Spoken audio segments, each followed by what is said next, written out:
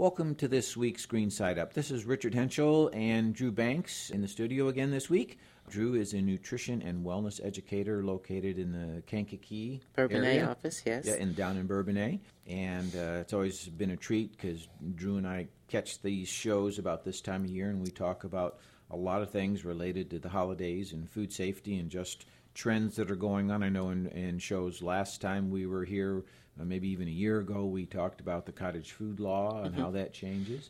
There's some other information that I'm curious to know about, and I kind of wrote it up as a question here for you, Drew. Not trying to be funny, but gluten-free facts and fiction. Okay. For some folks, it's an absolute necessity. Yes. Other folks think they need to be perhaps gluten-free.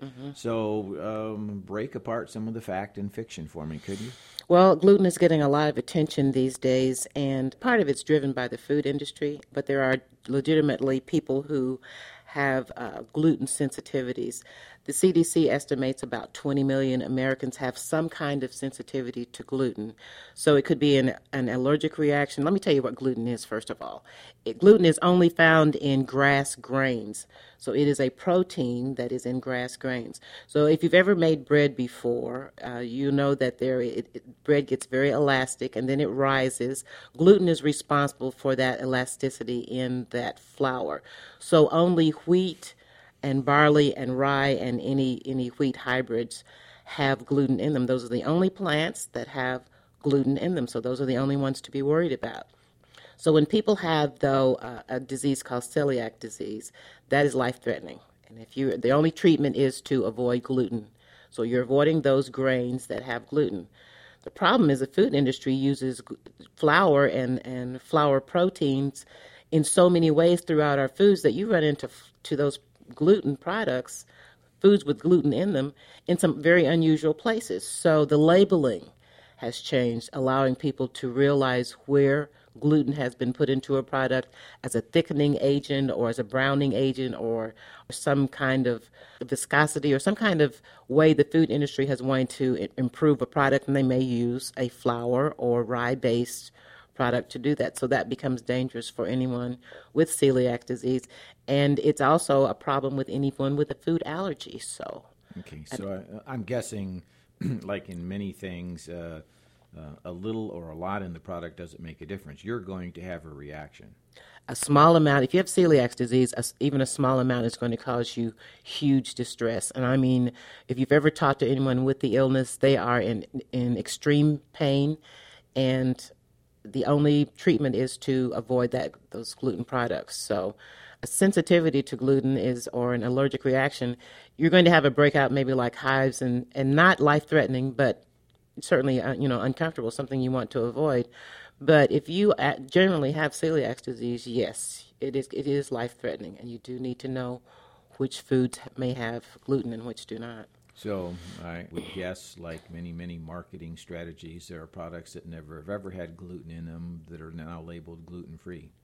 Yeah, because it crosses over many lines. You may have a product that's a combination product in the freezer section that should not really have gluten in it, that the food industry has put in it just to add some browning or some thickening or something like that, so that everyone has become very mindful, because the pain, the bloating, the indigestion, constipation, diarrhea, mouth ulcers, those are serious, serious kinds of symptoms just from eating a gluten-based food, Yep. Yes. So someone that essentially maybe isn't allergic or has celiacs, can you still eat too much gluten? No, unless you have an allergy or a sensitivity or celiac disease, there's no reason for you not to eat gluten. And I think some of the people jump on that bandwagon, though, to make some money and have these programs out that say avoid getting wheat illnesses by avoiding wheat now, that there's no research to substantiate and to document any of that kind of research about avoiding wheat if you don't have a sensitivity, an allergy, or celiac disease. Okay. There's just nothing. We've talked about some serious stuff here. can you get that allergy later on? Like some of us all of a sudden have hay fever and we've never had it before. Is that an allergy that can come on as an adult? Sure, it is. It's an allergy that can come on as an adult. I mean, people have drank milk all their lives and suddenly they have a lactose intolerance. Okay. As they grow older, thing. same kind of thing. Yes, Same it kind can of thing. happen, but it's very small percentage of people are affected by it. But because the symptoms and are so serious, that the food industry has really been good at giving us information on the label about foods that do contain gluten. Wow. So I know usually our discussions go back and forth about fruits and veggies and things that the typical homeowner grows, and then you help us figure out how to prepare it right and keep it safe. We don't grow a lot of our own wheat, rye, and barley, No. but we clearly consume a lot of it in Yeah. our depends upon what neighborhood you grew up in, the favorite foods, lots and lots Especially wheat. lots and lots of pasta, right? Yes, lots of pasta. And That's one of the restaurant trends, too, we should mention now, because a lot of the restaurants are going for pastas that are made with a grain other than wheat. okay. And that would be maybe, you've seen rice noodles. Yes. Okay, so those are gluten-free. There is no gluten in rice. So you'll see more and more restaurants that are offering a wider variety of gluten-free foods. Some of them, they're just bringing it to our attention because we've been eating them all along, but we didn't know it, like rice noodles, you know. Right. So Okay, that's very nice. helpful. Very good.